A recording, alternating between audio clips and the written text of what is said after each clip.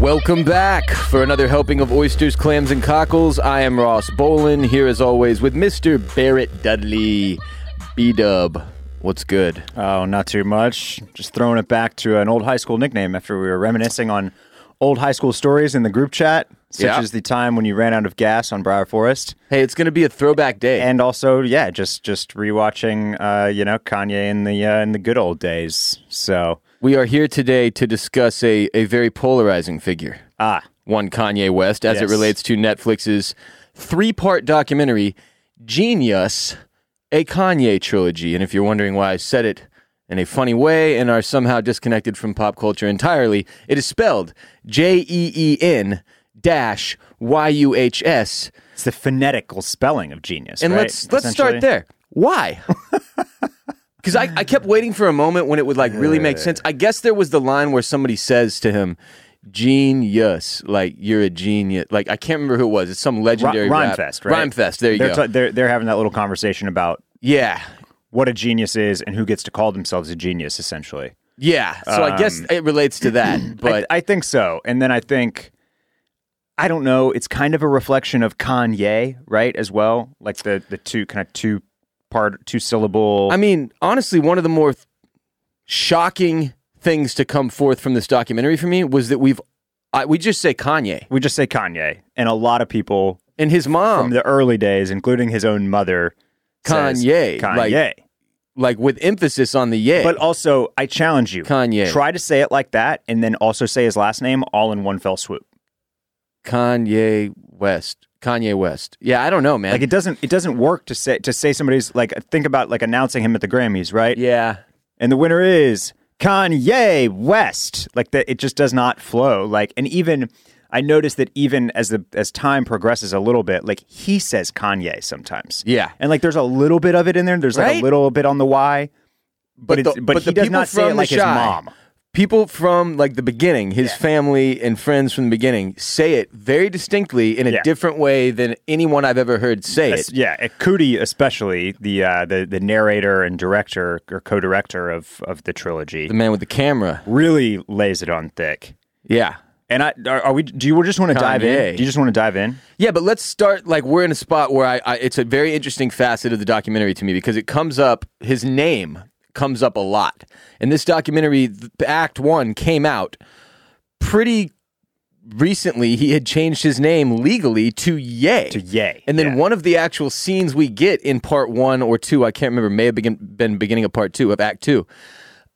He's in the hotel and he's getting ready to go to this rap convention that he's been invited to speak at for the first time. And he used to sneak into that, so it's a big deal for him. It's in Chicago.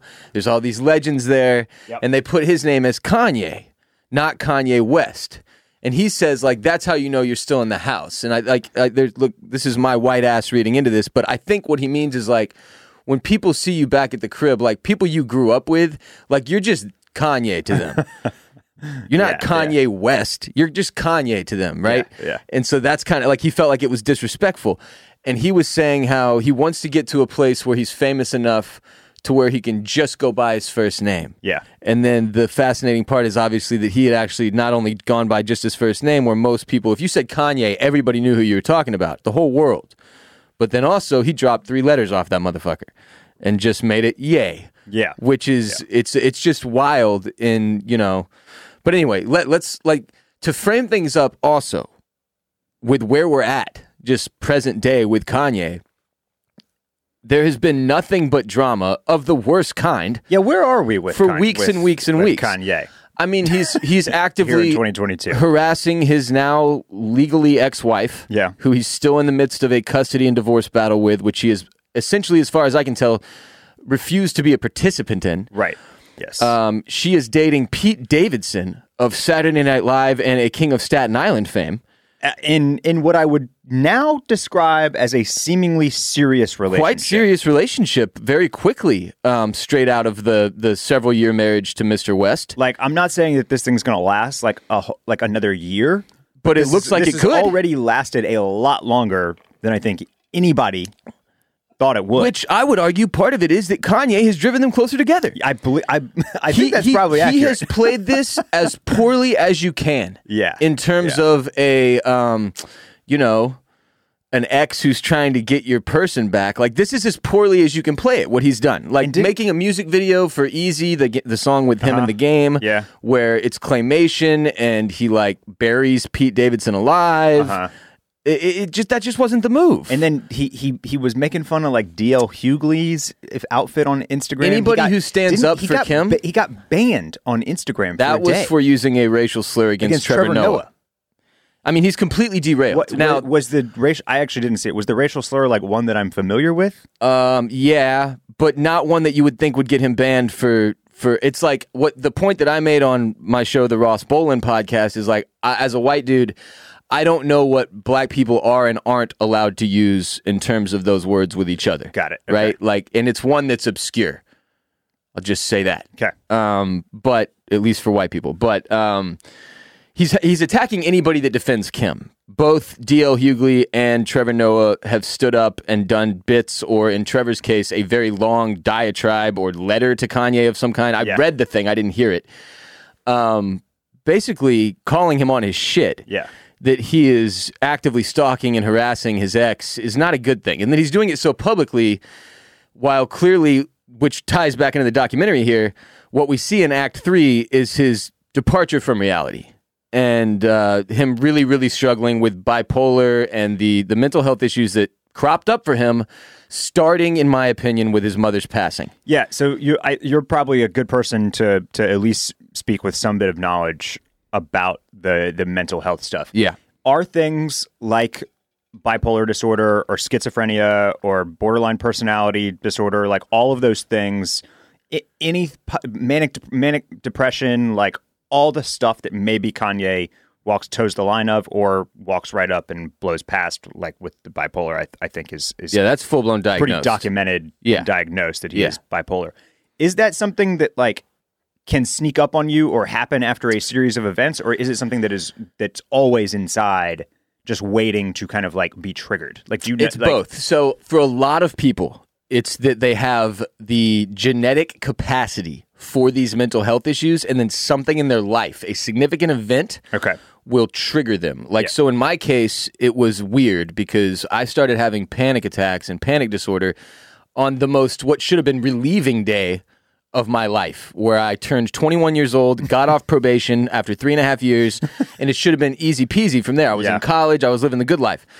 And it like reversed that, right? It was like a reversal response. But for Kanye and for a lot of people like Kanye, in your late 20s, early 30s is when you're really in a place where if there's a significant life event, it can create mental health issues. Like if you already had the genetic predisposition for those issues, in a lot of cases, something can trigger them to come forth and really be something that affects you on a day-to-day basis. Yeah. So if you watch, when you get to the documentary with Act 1, it's not like Kanye, day one, 17 years old, was a totally normal cat. Like, he was definitely out there. He's Kanye. Right? I mean, he's Kanye. That's what's fun about... It's definitely one of the most fun pieces, especially about Act 1, is like, we know Kanye now, you see 17-year-old Kanye, and there are lots of things that are still the same, or at least related. Or versions of it. Yeah. You see all of Kanye now in Kanye then, except it's like a distorted funhouse mirror version of it. Yes. Yeah. And the real simple version of the story overall is like, this guy was one of the most wildly talented musical people on the face of the earth. And he also had with that probably one of the biggest egos on the face of the earth. And the only thing that kept that second part in check was a woman named Donda West. Yeah. And the second she passed from the earth, he was lost. Yeah. And he never recovered. And it's a very, very sad story for that reason. One of the first things you and I discussed about the documentary was why Cootie chose to narrate it. I think the way you put it was like Morgan Freeman in A Shawshank Redemption. Yeah. Which he reason does the entire time. Yeah, and the reason he chose that narration style, in my opinion, is because it is a sad story. Because it is not. Now, I will say this about Act 3. Cootie tries to put this like sort of positive. He doesn't like go full blown. Hey, everybody, Kanye lost it. No, absolutely. He comes at it from a paints friend. around the edges, right? He turns off the camera multiple times when Kanye goes into manic rants, which I think was the right move. Nobody needs to see that. It's not appropriate, and it's not that. As somebody who has experienced manic episodes, you're not you. You don't know what you're saying. Like, you know what you think you do. You believe with all of your being that you're still present and accounted for. And nobody can even tell you, like, hey, man, you're not here right now. Like, you're having an episode. You're not okay. You're like, fuck you. That just deepens your belief that you're okay. So there's nothing you can do but turn it off. Like, you got to turn the camera off. And he did turn it off multiple times, but he doesn't really present what I would say is a devastating version of Kanye to us, which is very there to be presented. Like, he shows you without spitting in Kanye's face. Yes. The documentary opens with footage of him rapping nonsense bars for a reason. Because he wants you to see the difference between 2022 Kanye, who when he flows, it's like this. Some hoes, clothes, my bros. He only hits the last word. That's not a freestyle. That's just fucking nonsense words. The difference between that and the dude who would come up with bars for Through the Wire, for Jesus Walks, like on the spot, that were industry changing. The difference between those two people is sickness. Yeah. And I think that I honestly think that the documentary is probably better off for the soft touch of it. Because Cootie is obviously essentially a lifelong friend. He in a weird way though, right? Like, but like, yes, but he was not necessarily hired as a like cold-blooded documentarian. You know what I mean? Like, these guys had a relationship. They built a relationship. Kanye brought him into the crew. And as he's filming the documentary, which essentially is, and I didn't really know this going in, but you'll gather it pretty quickly once you're into this second episode. The documentary is mostly, and was supposed to be mostly, essentially about Kanye's rise. His attempt. Up to the College Dropout, where he gets nominated for 10 Grammys, wins 3 of them, and is like a smashing success. And the next thing you know, he's in the studio doing a sophomore album with Diddy and Game, right? Yeah. Like, it's like... He's the darling of the industry after that debut. That's the documentary. And then, Cootie says, it's like, little did I know, like, what would happen from here. Like, we thought it was over. Like, he reached the top of the mountain. He goes on to have a long, great career. Happily ever after. Right? Not so much. But so those first 2 episodes, which are all about College Dropout. But that's what gives it all the more layers, though, bro, because it's like everybody ever who's wanted to be famous ever has that blind goal, right? But what you don't really think about as a person is at what cost, right? Celebrities constantly try to get us to think about this. They're constantly bitching about how much it sucks, how much it's not worth it, how much, especially musicians, how much they wish they were back at the fucking bar performing for 20 people or whatever with no worries in the world. But that's the beauty of this documentary. It shows you this man who had this dream. He wanted to be the greatest rapper alive. He was born with the ability to produce. He used it to get into the industry, could not be taken seriously as a rapper. They wouldn't even let him, and I want to get to that with you too. We will. Yeah, but they wouldn't even let him in. He forces his way in, and he becomes, like, in so many ways, he is the next Michael Jackson. He used to say it, and we would be like, that's the craziest fucking thing. This guy needs to shut up. He's nuts. Why would you call yourself the next Michael Jackson? Yeah. It's like saying you're the next Game of Thrones. Nobody gets to call that. It either happens or it doesn't. But he was right. Like, that's the thing about him that's so fascinating. Like, he's never missed. Not with his work. Like, even with the more recent incorporating all the religion and the Christianity into it, like, he's still making music that makes me pay attention more than most. Yeah. I mean, I think the stretch of the last 3 or 4 albums is debatable, but... Well, and it's also marred in mental illness. That's the other side of it. Is nobody, I don't think, I mean, and this is a whole nother podcast. Yeah. For me, and obviously, like, we are of the generation and 2 massive Kanye fans, especially when it comes down to the music. But when you look at the discography from College Dropout, like, let's just run. It's College Dropout, Late Registration, Graduation, 808s and Heartbreak, My Beautiful Dark Twisted Fantasy, Watch the Throne, The Life of Pablo. Like, come on. Nobody does that. Nobody's going to touch that for a long time. Those 7 absolute. Oh, I missed Yeezus. Oh yeah, 8. yeah. 8 absolute inarguable classic albums in a row. He did not miss for 8 in a row. And then we get into the Yay, Jesus is King, Donda Donda 2, which are, I mean, Yay, the literal album cover says something about being bipolar on it. Yeah. But yeah, anyway, I think that Cootie being somewhat of a friend and having that respect for him is good for the documentary as a whole, because it does soften the edges, and I think allows us to like remember, to pull a phrase that we've used a bunch of times, and he has himself, the old Kanye.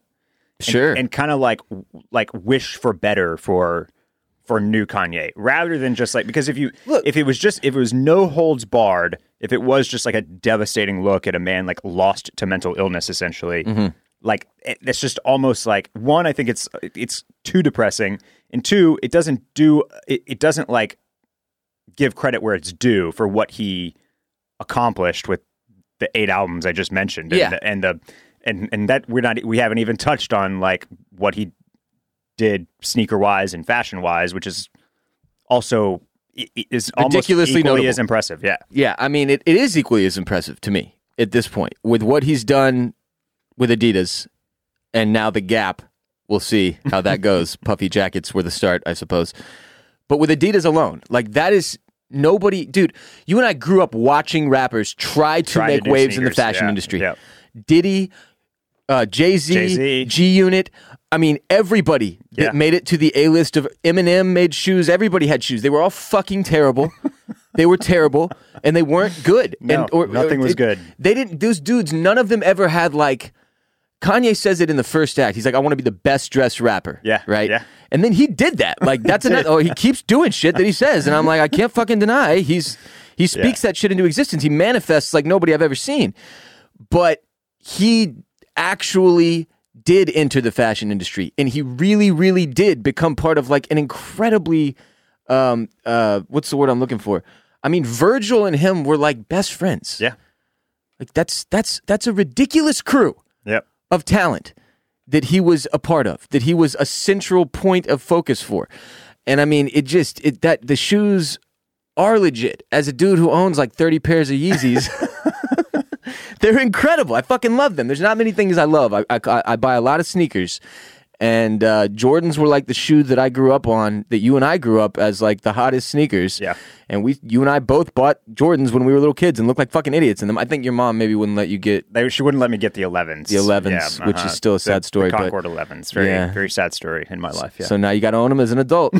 But like Jordans, it's just, they weren't like fashion-friendly shoes. Right, yeah. And that's what Kanye created with Yeezy, or with the what are they called? Yeezys. Excuse me. Yeah. That we didn't really have before. And he just changed multiple games, which is a difficult thing to do as an artist. And that's why I do genuinely believe he is the greatest living artist. I'm in on that camp. I know he's a genius. I've seen what the guy has done in both music and in fashion, and I think it's undeniable. Yep. The part about him that's also undeniable and is very clear-cut in this documentary is that he's an abrasive figure. I mean, there's a reason he struggled so much to get into the doors of Rockefeller. And it's because guys were annoyed by him. He's off-putting, especially if he hasn't already proven that he's the greatest, right? If he's being him and and there's no reason for you to respect that, holy God, I can see how he would be annoying. And those guys didn't want to put up with it. And they were sort of a gangster label, dude. Like, people looked at Rockefeller and were like, these guys are not to be fucked with. And Kanye was this goofy, like, making punchy comedic lines about social issues, wearing polos and backpacks and shit. Like, it didn't fit in with the brand. Yeah, one of the craziest things, I think, in the first part is about how, like, really he should have... The label that should have signed his ass was it called Renegade or something? Something like that. The one with Mos Def and Talib Kweli. Yeah, I don't know why they were all about it, and they like loved the music and were behind it. Like, and then nope, like sorry. Somebody was like, "No, we're not doing it." And then he's basically he basically like forces a deal. He makes them out of Dame Dash, like he has to force because they don't want to lose his beats, dude. Now that part of it was fascinating. They have this roster of rappers. Guys are passing him in the hallway that I don't even know who they are. They didn't even put a label on him. Going, who was that? I don't know. One dude goes, "You better give me my beats." That's right. And I was like, "Who the fuck was that guy?" I do remember Petey Crack though. I remember Petey Crack for sure. But they clearly they're like, "All right, we have the hottest producer in the game. He's going to make beats for all of our rappers." And now he's saying he wants to be a rapper. Well, if he succeeds, we're all fucked because we're not going to get any of his beats anymore. He's going to keep the best beats for himself. Yeah, so they gatekeep this motherfucker hard. Very hard. I mean, as hard as it gets. Dame Dash is kind of an asshole. Jay-Z and Dame both look like total pricks. And I think there's a reason we don't get any of like Jay-Z and Kanye conversations because I don't think there were very many. Yeah. I get the impression that Jay-Z has always kept him at arm's length to some extent, no matter how much Kanye worshipped him. I don't know. I was that's a really interesting question. There were many steps along the way, kind of in the post Cootie version of things, post Donda death, where like he and Kim and Beyonce and Jay were like photographed together, hanging out together, and like we have no idea how close that relationship was or wasn't. But as I'm sure many of Kanye's fans have been doing recently, like I've just been like going back through his entire catalog. Yep. I mean, all of his classic albums that you named earlier are back trending on Spotify and shit as a result of the doc. One of the most interesting songs, maybe one of the worst songs off of the first three albums, is the one about Jay-Z on Graduation. Big Brother. It's called Big Brother. I always liked that song growing up. That song. I listened to it. Have you listened to it in the last few weeks? It's not great. It's weird. It's a weird song. Like it is an ode, it's like a worship of Jay-Z, basically. Yeah, but it also calls out all these weird issues in their relationship. I know. Like their personal ass relationship. Yes. Like used to be Dame and Biggs' brother. And Dame and Biggs were the other two guys who started Rockefeller with Jay-Z. And look, nothing about that story has been pretty in like 15 years. Like none of them speak. The whole thing fell apart. Like basically Jay-Z was like, I am the guy. I am the talent. Jay-Z Kanye'd in a much more controlled way. Yeah. Right? But yeah, anyway, so it's a good point. We don't actually know. I think there's too much kind of like tension between the two of them, and there's too many songs and there's too many stories for them to not had a somewhat close relationship at some point. I think definitely with Watch the Throne, if you remember, they made that documentary that went with it. That's right. And they were spending a very significant amount of time together. Right. That's right. But maybe just for that album, we don't know. And right. So this era, specifically College Dropout Late Registration, I think that they were very much, business associates. Right. And then that probably started to grow as Kanye got into the third album. And you can also see how it motivated him. Like he definitely followed the Jay-Z path in his career. It's just that he, instead of making S. Carters, made Yeezys, and that's the biggest difference. He's also got mental health issues that Jay-Z doesn't appear to have. Jay's had his own set of issues with him and his wife both releasing One of Us Cheated albums. Yeah. Which... Yeah. I think that were both very enjoyable, I would add.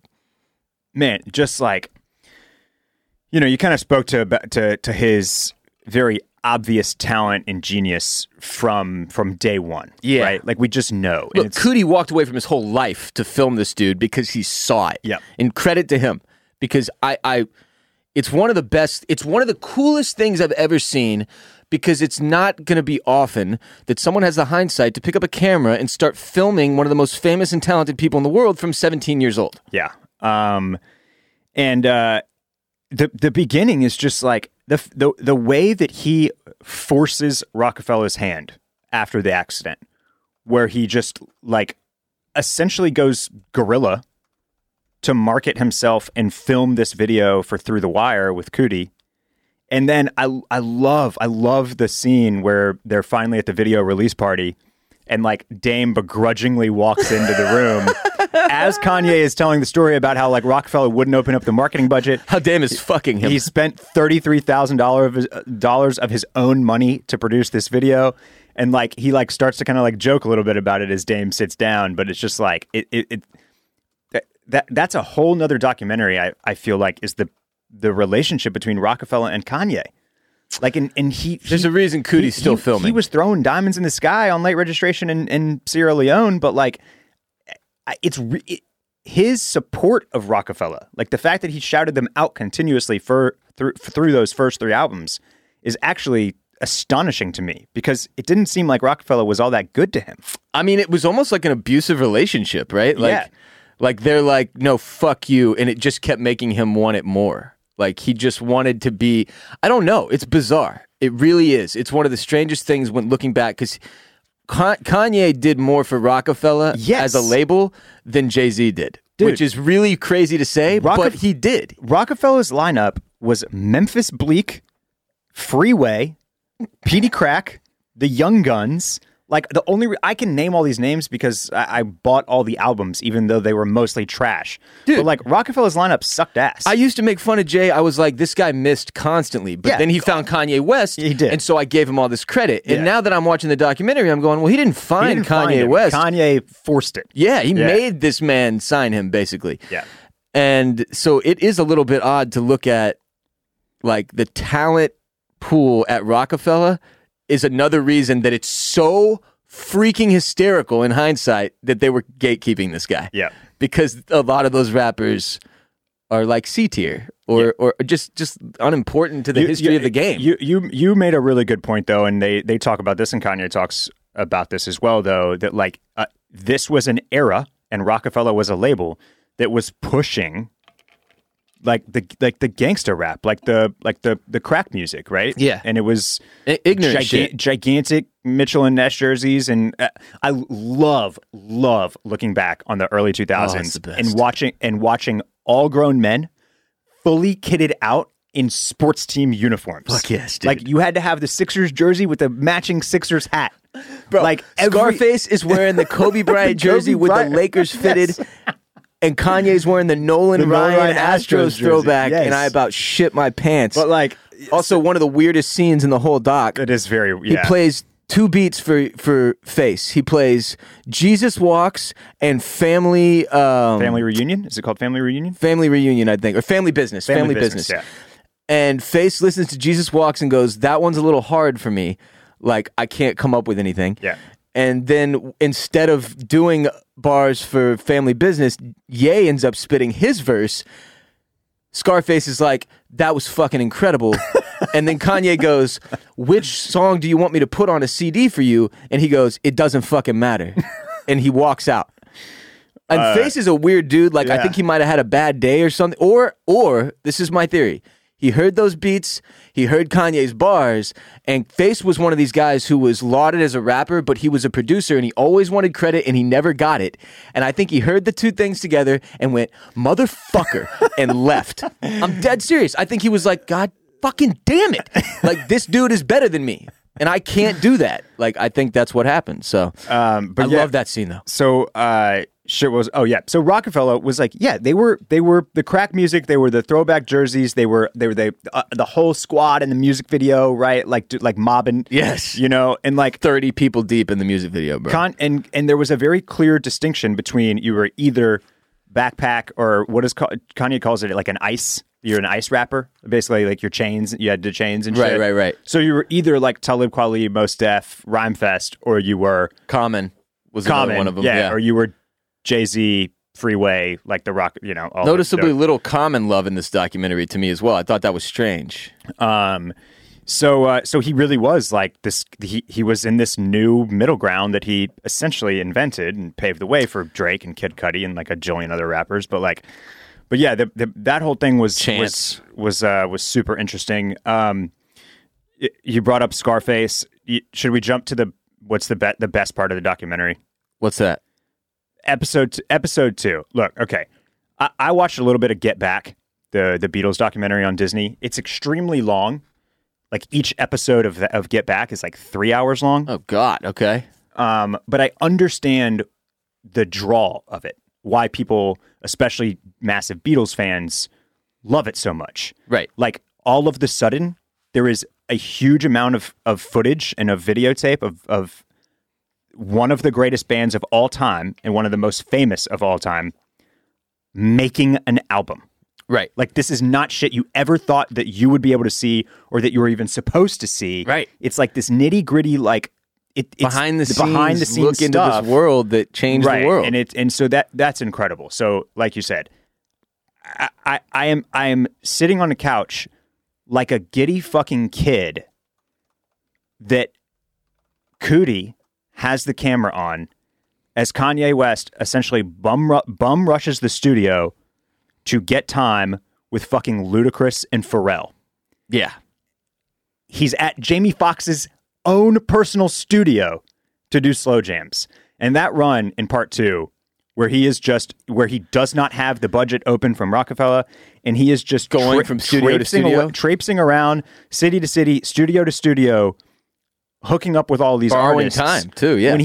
When he walks out to Ludacris's G-Wagon, dude, I'm just like, I'm like having head explosions because this is not something I ever thought that I was going to see or I was supposed to see. This is the music that was like, this is our formative music, man. This is what we were bumping in our stupid two 12-inch kicker comps in the back of our trucks in high school, man. Like, this I spent so much money on speakers. I cannot, like, and here it is right here in 2002, fucking Ludacris, right off of, Chicken and Beer or whatever it was, or What's Your Fantasy or whichever one it might have been. I mean, he's one of the hottest rappers in the world. Yeah. Yeah. And he was disrespectful.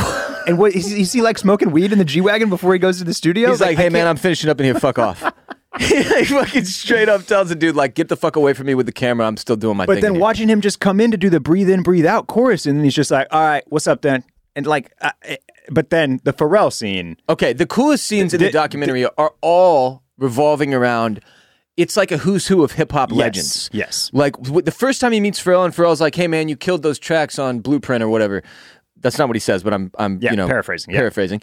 That shit was tight, but it doesn't compare at all to when he plays fucking Through the Wire for Pharrell, and Pharrell's putting it together. Like, you see him start to get into it, and he's like, "Oh, okay, this song goes." But then by the time the last bar comes out, when it finally clicks for him, like, Through the Wire, yeah.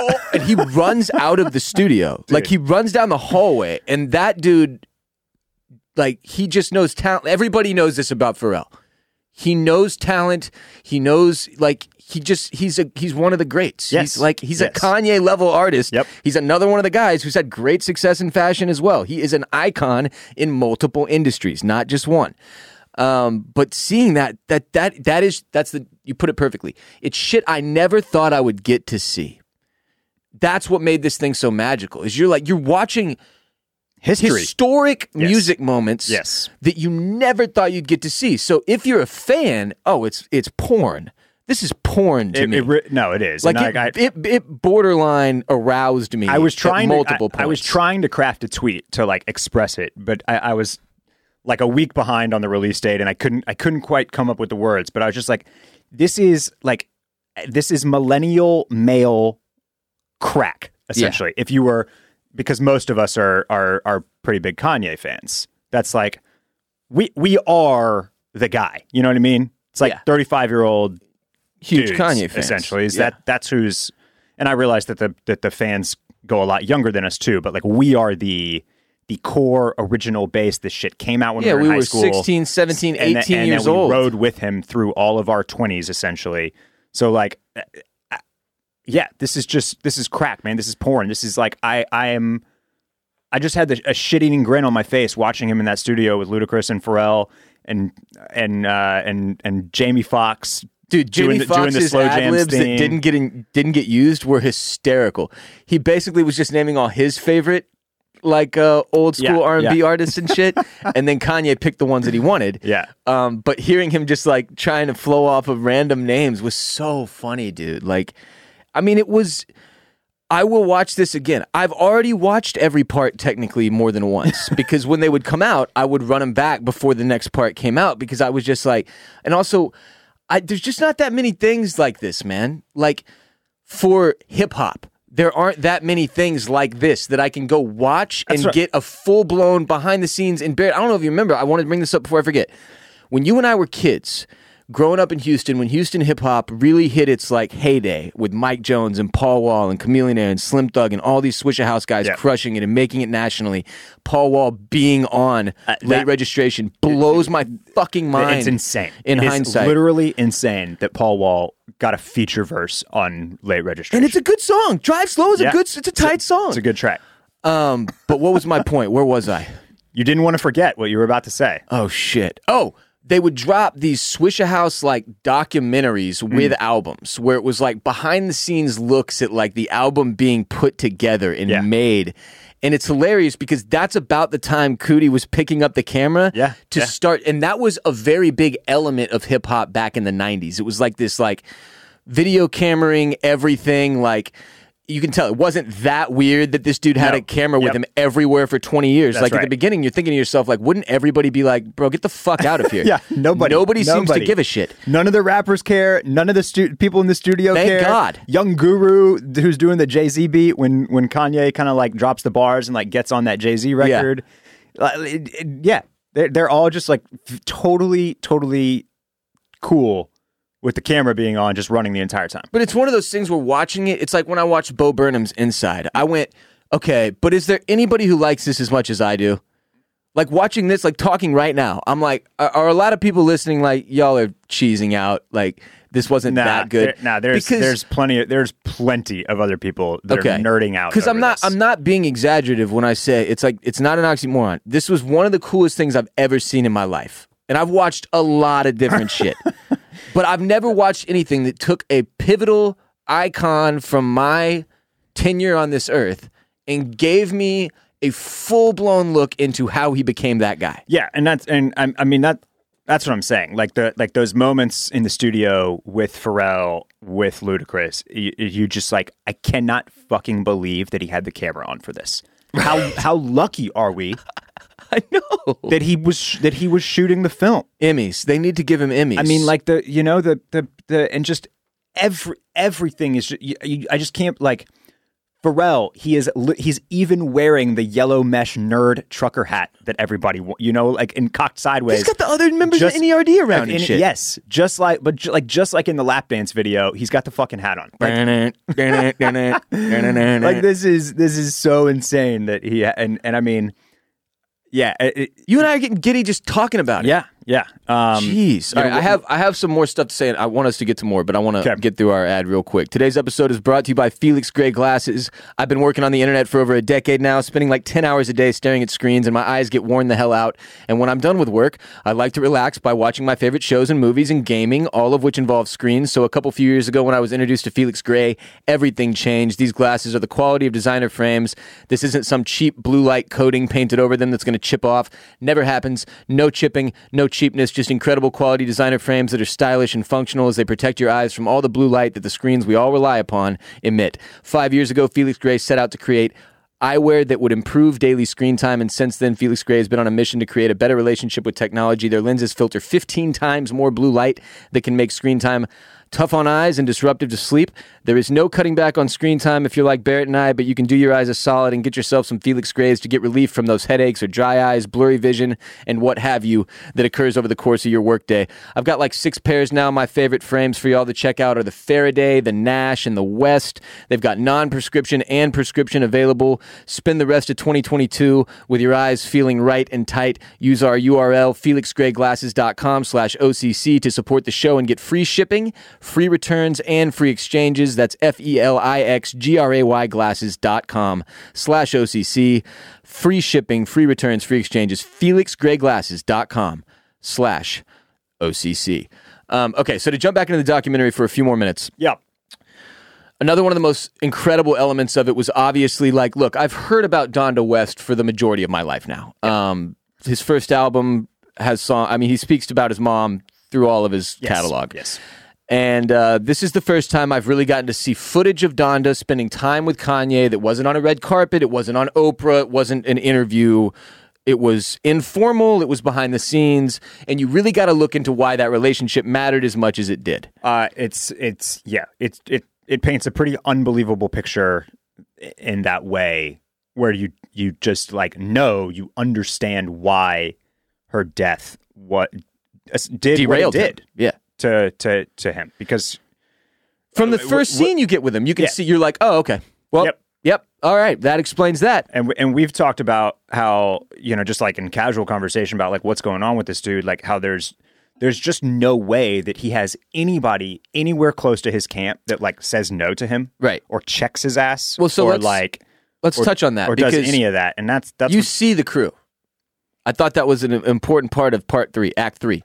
The crew he's in the Dominican Republic with, I believe it is, that includes Rhyme Fest, I think, or Quest Fest, or Love Rhyme, or it's not Questlove. It's not Questlove. There's an old rapper out there with him. Okay. And he'll be like, all right, turn on the beat. And Kanye's like sitting outdoors under this canopy with like 10 other dudes around him, and everybody's doing all kinds of different shit, working on Yeezys, working on music. And there's nothing around, no soundproofing. He just has a microphone in his hand. Right. And he starts doing what I was doing earlier. Some of them in clothes, some of them in a hose. He does that over a few bars, and then everybody around him is like, you fucking crushed that, my man. Best verse I've ever heard. Rapped, printed, that's a song. And you're like, wait, what the fuck? I sat there and thought about that for days. Because I finally saw the sycophants, right, in my mind. But then it occurred to me, I don't think that's what's happening. I think there is a group of people around him who care about him enough that know there is no other option. All you can do at this point with somebody that far gone is try to appease them and keep them well. And I think if they went, hey, bro, you can't rap anymore. You're fucking garbage. He would kill himself.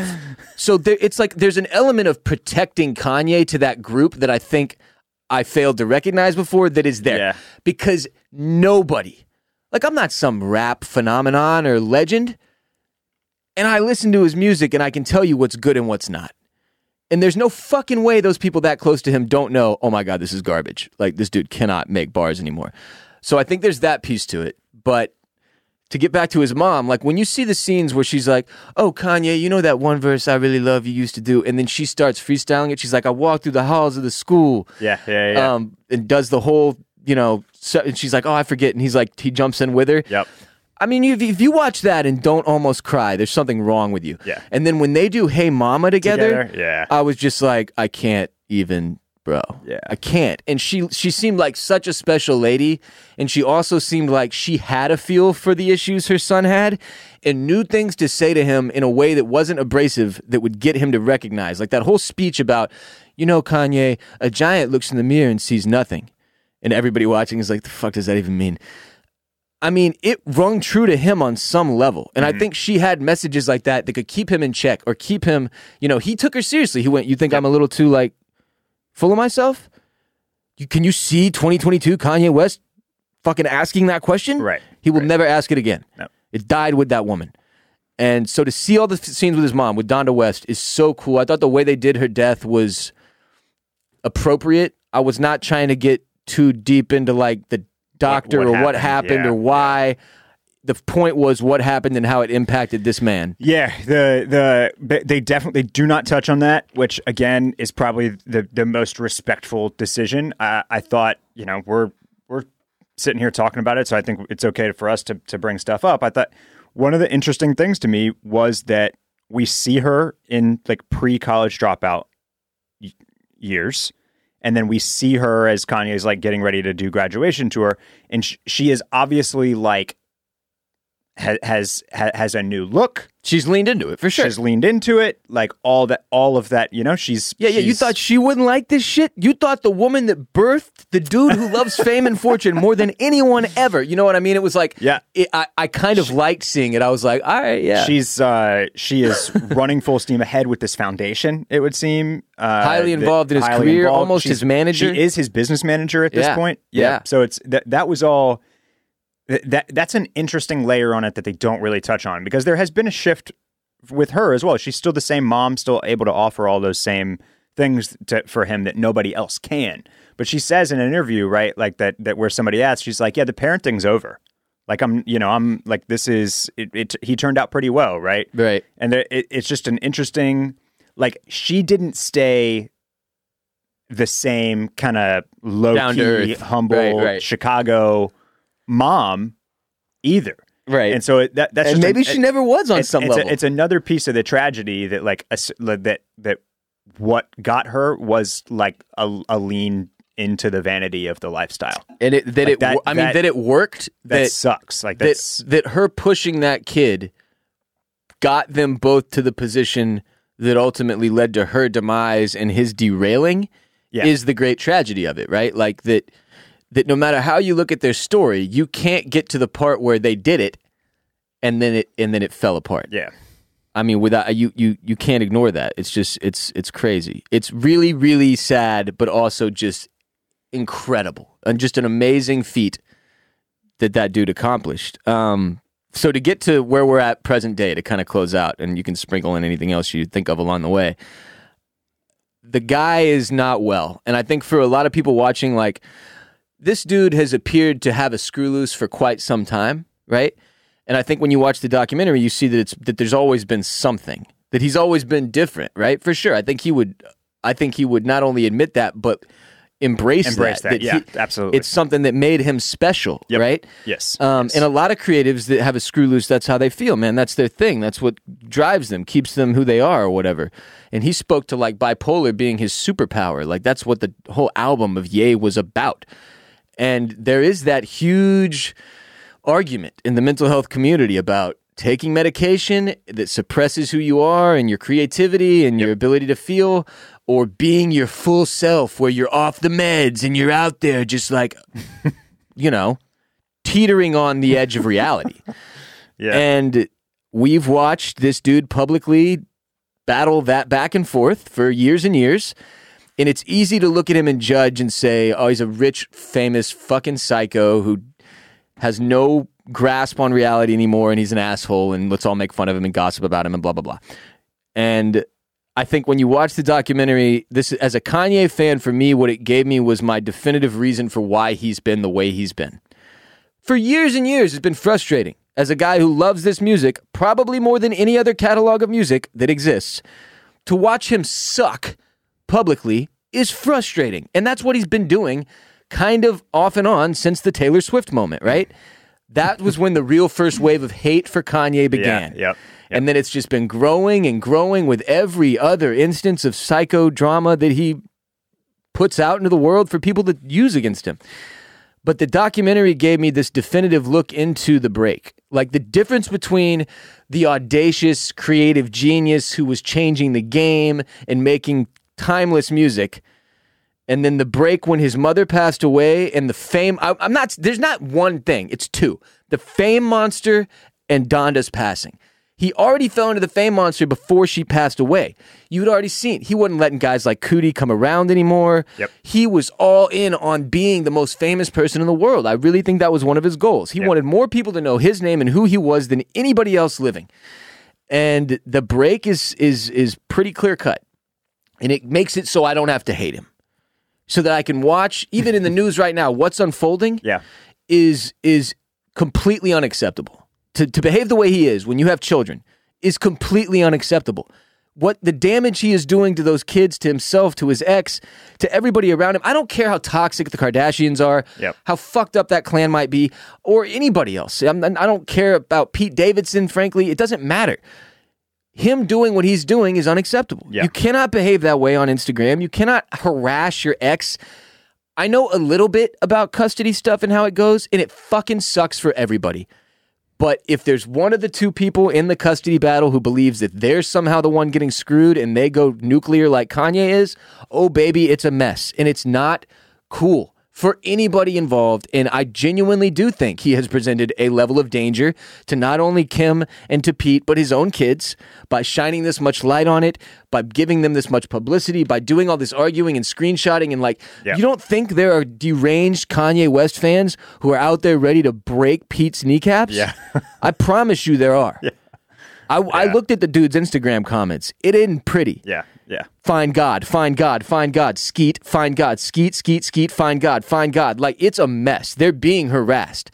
And that is not cool. And and the only thing about it that makes me not hate him is having seen the documentary and being able to confirm with my own eyes, okay, yeah, he's mentally unwell. That is a very unwell person, and he's one of the richest people on earth.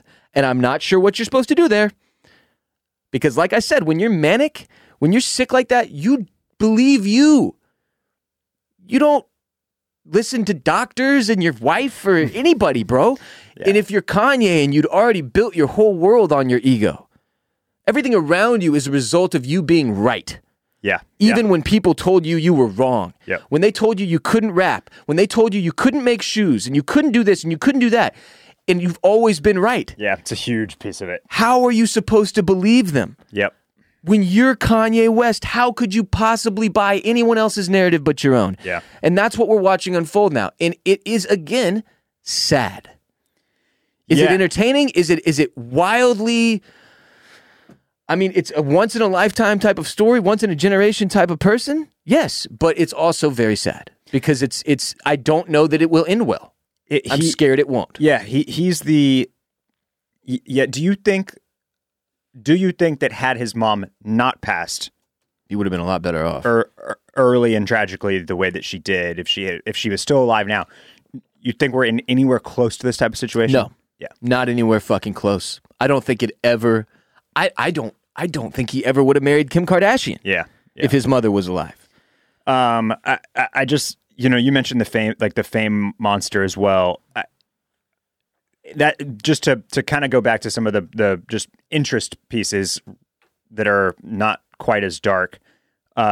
He's so talkative early, He just will. He won't shut the fuck up. You called him annoying. He won't shut up. Hey, Pharrell, you're on the way out of the studio? That's tight. 1 second, though. I've got another verse I'm going to do a cappella really quickly that's going to change your fucking life. Yeah. But he talks and he talks and he talks. And like in the interviews with MTV, when he's sitting next to Puff Daddy, like you just cannot put a cork in this dude. They cut him off on the radio. They're like, we have to go to break. And he's like, how the fuck you going to take me to break? Like, how are you going to muzzle me? And I think, and then like, things change and he gets more famous and his mom dies and that still exists. He's just so angry instead of so optimistic. Yeah. And dude, it's like the scene, and oh my God. That's a piece of the shift, right? Is like those personality traits remain, but like where your brain like takes them is off. Is different. So it's at first it's like it's ego and confidence and optimism and kind of joy for what you're doing.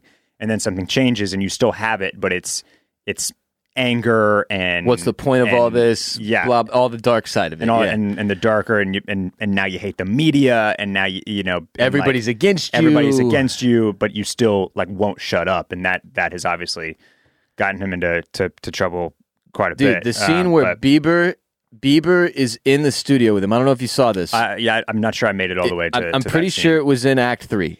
And Bieber's in the studio with Kanye. And it's one of these outdoor studio situations that he's built where it's like very informal.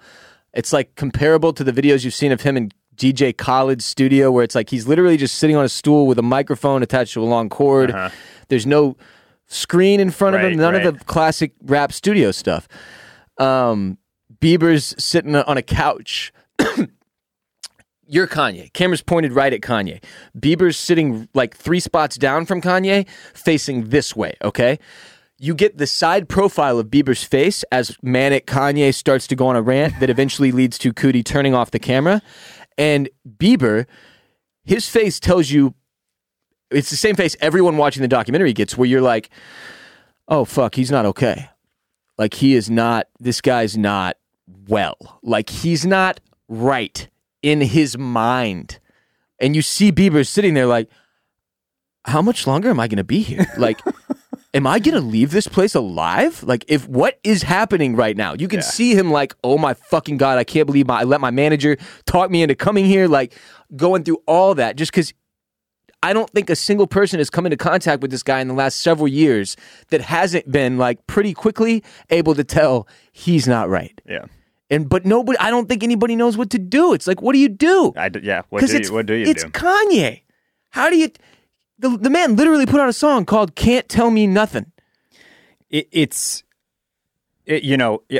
feel like one of the only things that could change that could maybe get him back to some type of level is like not having fame anymore, right? If everybody stopped caring, and he is unfortunately far too famous for that to ever happen. It's like over. He will be in the news media and in the 24-hour news cycle and in the gossip rags and on Demois and talked about and like forever. Like it's unless he goes like full hermit and literally like moves to the Wyoming ranch and never shows his face again, Chappelle style for 10 years. Well, dude, I finished season 2 of Lil Dicky of Dave, excuse me. Uh-huh. And the scene where Dave goes to Rick Rubin's Shangri-La. Yeah. And there's some Kanye jokes, and you never actually see Rick, but it's all the preparation to make the music. Yeah. I was thinking, because I finished Dave season 2 after Genius, and I was thinking, that's where Kanye needs to live. He should be in the float tank every day. You know what I mean? Like, that dude needs to live in a sanctuary where he cannot be fucked with by the paparazzi, because you can tell he keeps trying to find ways to turn the game on itself. Oh, I'll make friends with the paparazzi. But no, then he always ends up fighting another one. Like, you know what I mean? He keeps trying to find a way to flip it so that it's not him who's being used by everybody, because that's the other thing you get out of the documentary. You can see how his whole career, and how really for anybody, I think, that gains that any real level of fame, it suddenly is a whole bunch of people trying to use you. Like, people see the talent and they either want to work with you because they want to grow their own talent base, or they don't have talent and they want to work with you so that they can get money too, or they think they can help you, or they want to pitch you on this or sell you on that. And Dave gets into that as well. But it's just like, you can see how he isolated himself. Like, you can see how these things happen. And it speaks, if you don't like Kanye West and you're like, I could give a shit about this guy, well, then you can see what happens to a lot of famous people historically. Like, there's so many instances of famous people over the years doing things that we as regular civilians see and say, that's fucking insane. That person is a lunatic. Well, yeah, but their lives are completely different than ours in a really terrible way. Like, in some ways, it seems better. Maybe it is. But in other ways, I promise you, definitively, it is significantly fucking shittier and harder, because you have to deal with elements of humanity that were never supposed to exist in the first place, where you're exposed to tens of millions of people or however many people through social media and the internet and television and film. And it's just like, that's a lot to take on. It makes you a fucking little bit nut, to put it in Kindle terms. But Ye is the ultimate nut. Like, he is the full-blown, craziest Pablo Picasso version of a Vincent van Gogh psycho, cut-off-your-own-ear type of artist that we will probably ever have. And that's another kind of piece that I was thinking about. You know how, like, sometimes we think about politicians, and would you ever want to be a politician? Fuck no. For the same reason, man. You're dealing with too much bullshit all the time. Nobody that would actually be a good politician, nobody that is cut out for the job, really and truly, that would help, that has a good head on their shoulders, wants to go do it. Wants to do it. That's one of the reasons why pretty much all politicians are total pieces of shit, because the only people that want those positions, there's something wrong with their thought process or their motivation, or there's a kernel inside of them that really what it wants is like power and money and fame and control and all those things. Because if you're smart and have a head on your shoulders and you look at the job and all that comes with it, you say, nope, absolutely not. So the only way you get there is if you're willing to accept all of that fucking evil that comes with it. One of the things you're watching Kanye, especially as he's making College Dropout, and you see this cup overfloweth with talent, and just like, it's so inevitable. Right? Like, some people, like, yes, he grinds his ass off and he makes it happen for himself. But you watch him and you're like, there's no stopping this. One way or the other, there is no stopping this. And I had that same kind of thought where, like, there was no way that this guy wasn't going to become Kanye West, one of the greatest artists of our generation, if not of all time. And yet he might be one of the worst equipped people to go be famous ever to achieve this level of fame. Yeah, I agree. You know, and I agree. That's almost the way it works, right? It's this weird, right? And it's this like, weird, to get that level of fame, you almost have to be that guy. You almost have to be ill-equipped to actually achieve it. And you're not wrong. I mean, when you look at him base level, and you ask yourself, would this man handle fame well? Everyone laughs at that question, because you know it's absolutely not. So, and then the more they pile on, the more he brings it. That's the other beauty of it, is it's like, that's what he wanted. He went and got it. He made that happen. He brought it to himself. And then just like every art, I mean, half of Eminem's catalog is him going, I fucked up. I shouldn't have done this. It was a mistake. I can't even use the restroom without somebody standing next to it trying to get me to sign an autograph. He even, in one of the little voiceovers, you hear one of those comments that he makes where he says he's Shakespeare living. And really, he is a Shakespearean story living. Yeah, like this is a Shakespearean tragedy. Like really, every step of the way. Like this is. I mean, he even gets the girl. He gets on stage and rants about how Walt Disney never had a bad bitch like that in front of you and me in Houston watching the Yeezus show, which is still one of the coolest things I've ever seen in my life. Still the best musical performance I've ever seen in my life, bar none. It was like watching a fucking Broadway play at the same time as one of the great rap albums being performed for you. It was just crazy, man. It's like he just does, the guy does things that nobody else does in a way that nobody else could. And I think he will continue to do that. What I hope is that he will continue to do that while not negatively impacting the lives of other people around him, like his kids and wife, ex-wife, whatever.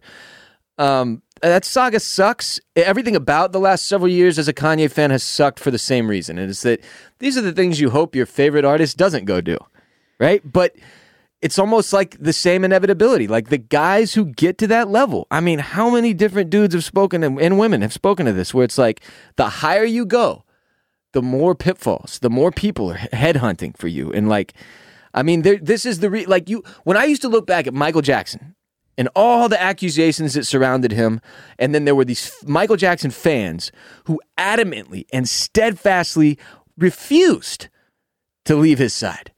Like to acknowledge that anything strange had happened or had gone on, which if you can't admit that at the very least, MJ was living an incredibly weird lifestyle involving a lot of children being around him at his happy, magical castle playhouse, then something is wrong with you too. But now I get it.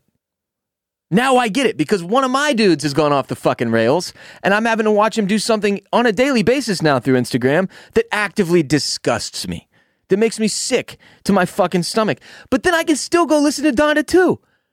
And I don't know why I'm able to separate the two, but for the first time ever, there is a version of that for me. Now, I don't know where the line is. If he kills somebody, it might change. I think that's just a piece of fandom is we're always, especially in the kind of in the class that we're in as far as fandom, we are obviously not the neck deep stands on Instagram that are find God and doing the skeet and just like would literally go full Jonestown for this guy. Yeah, I wish nothing bad to happen to Pete Davidson. Just for the record, I do not care. But for us, it's really like because of our relationship with the artist and the art itself. Even more importantly, we're able to like separate former artist from current artist. We're able to separate the music from the man himself. We're able to separate the sneakers and the clothing from the Instagram stuff, and that's because we're fans. And it's a gift and a curse, right? Like it's because it is. I can't look away. I can't. And I think that I can speak for both of us when I say this, especially when we watch this guy at 20 years old, like on just a man on a mission. Like it's hard not to root for him, man. Like it was impossible for me. Impossible. He does have a lot of. He's just so charismatic, and early on, he's so joyful and hopeful about the whole entire thing. Like, and then he's bringing you some of the greatest artistry we've ever seen in our lifetimes, anyway. And it's like, that's the thing about it. We really, really, really want this guy to get better. I want him to win. That is at the end of the day. As the 35-year-old core Kanye fans that grew up with this guy and were wildly influenced by him, we just want to see this guy be normal again. We want him to achieve some level of peace. Yeah, if you made me pick between ever getting another decent listenable Kanye album again or seeing him completely return to what seems to be a healthy, sane, happy place. Yeah, no question about it. I do not need any more tunes, bro. No. We're good. He gave us several albums that I will listen to for the rest of my life.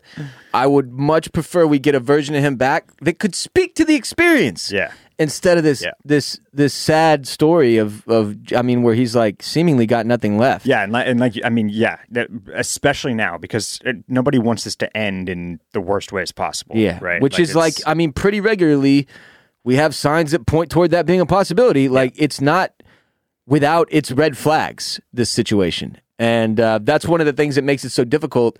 And I think that just the whole... Look, this bubble he built the last few months was intentional, right? He's one of the great marketers in the history of marketing. The Genius release in conjunction with a season of Yeezy clothing in conjunction with 20 different Yeezy Adidas shoes coming out all at the fucking same time as Donda 2 and the massive live performances, all this shit and the stem player nonsense that I have from the first one, which just makes it even sadder. It's all intentional. And on some level, that's what makes me hopeful. If he still has the ability to execute all that, crazy as he seems to be, and I mean that with all due respect, then maybe he can get his shit all the way back together. Like, you know what I mean? But then every day I get on Instagram and I'm like, oh, never mind. Never mind. He's making more memes of him and Pete Davidson. I mean this with all due respect. If I'm Kanye West and my ex goes and dates Pete Davidson next, I am fucking relieved. The other options aren't good. What if it was Drake? What if it was another rapper? Then we've got fucking problems. Then I'm pissed. But Pete Davidson, you're seeing that as a threatening situation for you for the rest of your life moving forward? Are you fucking... It's just that he's butthurt. That's it. He looks like a little baby because he's harassing this chick because he's sad that she won't come back and do what he wants. Right. And that shit makes me just more sad. Yeah. More sad. We need to stop because it's just the sadness part now. It is the sadness part. And that's the other thing. Act 3 was like Godfather Part 3. I watched it, but like, I was thinking about the first two parts. Most of Act 3, I was thinking about Acts 1 and 2. Look, man, just to return to the high notes as we wrap it up here. There are a few like just like hip hop moments of things, and we're obviously huge hip hop fans that I'll just like watch over and over and over again.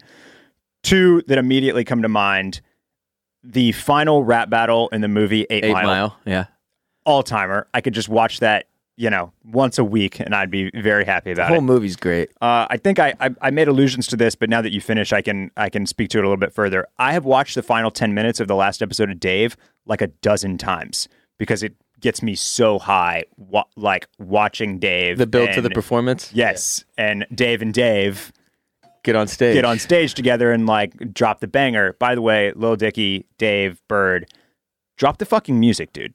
Yeah, what's going on there? What is going on? Why are you putting all this dope-ass music in your show and then not giving us that actual music on the side? Your boy Bo Burnham was able to do it. I think he's... Put a bunch of great music in the movie. Put it out on an album on Spotify. I think he's maybe as eclectic as the show puts off. Give me the tracks, dude. I want to listen to that song. And then, so that's one. And then, the second act where Kanye is just like bopping around the studio, begging for studio time from goddamn Ludacris and Pharrell and Scarface and Jamie Foxx. Big old Scarface too, bro. Like 200 pounds more Scarface than there are now. And then like later, like don't forget like John Legend just like pops up in the background a couple of times. Cootie films one of his albums for him. One of the creation of his.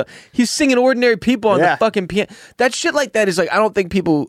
If you don't love music, maybe it doesn't ring or you don't understand what. But that shit isn't supposed to be on camera. That's what right.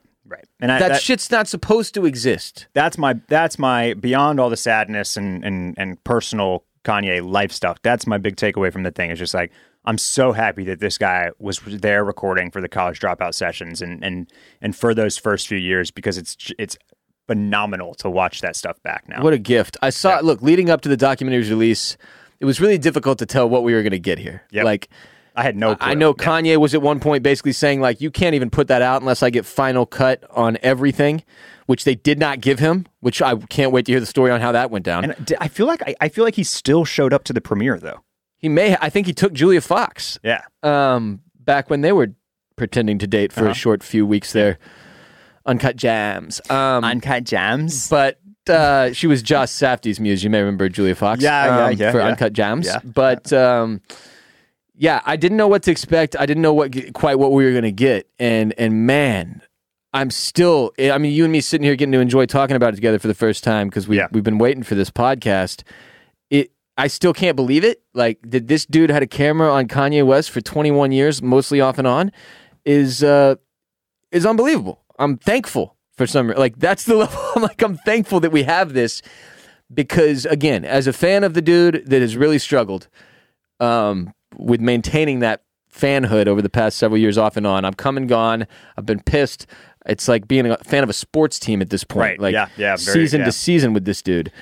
Now we just need to find out who has the tapes from the Hawaii sessions for Beautiful Dark Twisted Fantasy. Yeah, I need to see that. I can't, dude. I guarantee you, he regrets not having Cootie with him, like, through the years where he had just hit it, and now he was making crazy. Because, like, that was the only heartbreaking takeaway for me. I mean, the really shitty missing piece was that we didn't get My Beautiful Dark Twisted Fantasy the way we got College Dropout. Did you get the sense that one of the reasons why he essentially, like, spurns Cootie is because Cootie reminds him of his mom? In part, but it happened before that. I think it was Fame Monster into wanting to be away from things that reminded him of Donda too. Well, but when he's in the studio to film GLC, I believe it is, and he says, like, it's the first time where he tells him to turn off the camera. And I felt unwanted, right? Like that I wasn't supposed to be there. I think that's post Donda yeah. Death. And maybe that was why. The original separation, I think, was the Fame Monster. And then I think that just post-Donda death, probably everything seemed so broken to him that when he looked at Cootie filming, it definitely did. It maybe not so much reminded him of Donda, but reminded him of the time when his mom was still alive, when they started the documentary, when he started his journey, and all he hoped it would be. Cootie was filming stuff for his mom, all that you know what I mean? That's how we get, like, some of those check-ins over those years where he's not around as much, is because Common is bringing him in, or Donda's bringing him in to film stuff. So John Legend bringing him in. Yeah, I got the sense that, like, it was just a reminder that Kanye didn't really want. Yeah, and I mean, I think he probably at that point was in a bad place, but still very aware of it. Yeah, and was like, I don't want people to see this. Right, yeah. Right. Whereas now, I think he doesn't have a clue that he's as lost as he is. Watching him ramble with those three old white dudes on the deck of, like, some Cabo hotel or whatever that was one of the most depressing things I've ever seen. Because I was just like, I mean, as a human being, you evaluate the story and you go, oh, well, so then that's not the goal. Right? Like, success and money and fame aren't the goal. Because if that guy got all those things, he worked all that hard, had the perfect story, and got all those things, and he's that miserable prick rambling to three old white dudes who could clearly give a fuck about him. Like, they're, like, laughing along. This dude's sputtering incoherent nonsense. Then maybe that's not what I should be shooting. But that's an interesting piece of, like, the whole successful artist thing to me. Mm-hmm.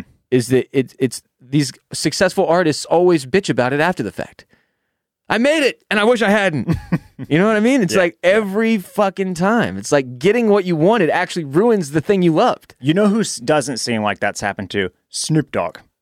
I'm not saying there aren't exceptions to the rule. I'm saying it's most of them, though, right? Like, there are definitely a shit ton of successful musicians who I look at now post-prime. The ones that are most tortured by their own creativity and genius are the ones that this happens to. You're right. When you're just, like, a talented guy rapping about gin and juice and then, like, starting weed brands and hanging out with Martha Stewart, life seems pretty chill. God, it's tough it's tough, really, really tough to look at the board and select a celebrity you'd more rather have their career than Snoop. Like, he really does have the ultimate, like, semi-retired life. Like, just doing the fun and announcing, like, wrestling events and weird boxing matches with Jake Paul. Just blowing trees, dude. That's Snoop's life. Yeah. Anyway, Genius, Acts 1, 2, and 3 were all very watchable. Let Barrett and I know what you thought about him at Barrett Dudley on Twitter and Instagram, at WR Bolin for me on Twitter and Instagram, at Oysters, Clams, Cockles on Twitter for the show. Tweet at us and let us know what you thought about the whole thing, the whole shebang. What are you doing? I'm not sure it's been recording for the last 10 minutes. There was a... Oh, that's okay. But hopefully backup will get it. This backup guy, yeah. That's smart. Good to have a backup. Got the backup. We got the technology. Sorry, the files are in the computer. And it was complaining about the files here on the Roadcaster. So, yeah. Well. If the last 10 minutes is like a weirder quality, then we apologize. Hopefully it's not, though. We love y'all. We'll see you soon. Appreciate you. Thanks for supporting us. Go to bolinmedia.com/shop to get yourself some OCC merch. And Barrett and I will be back soon. Bye-bye.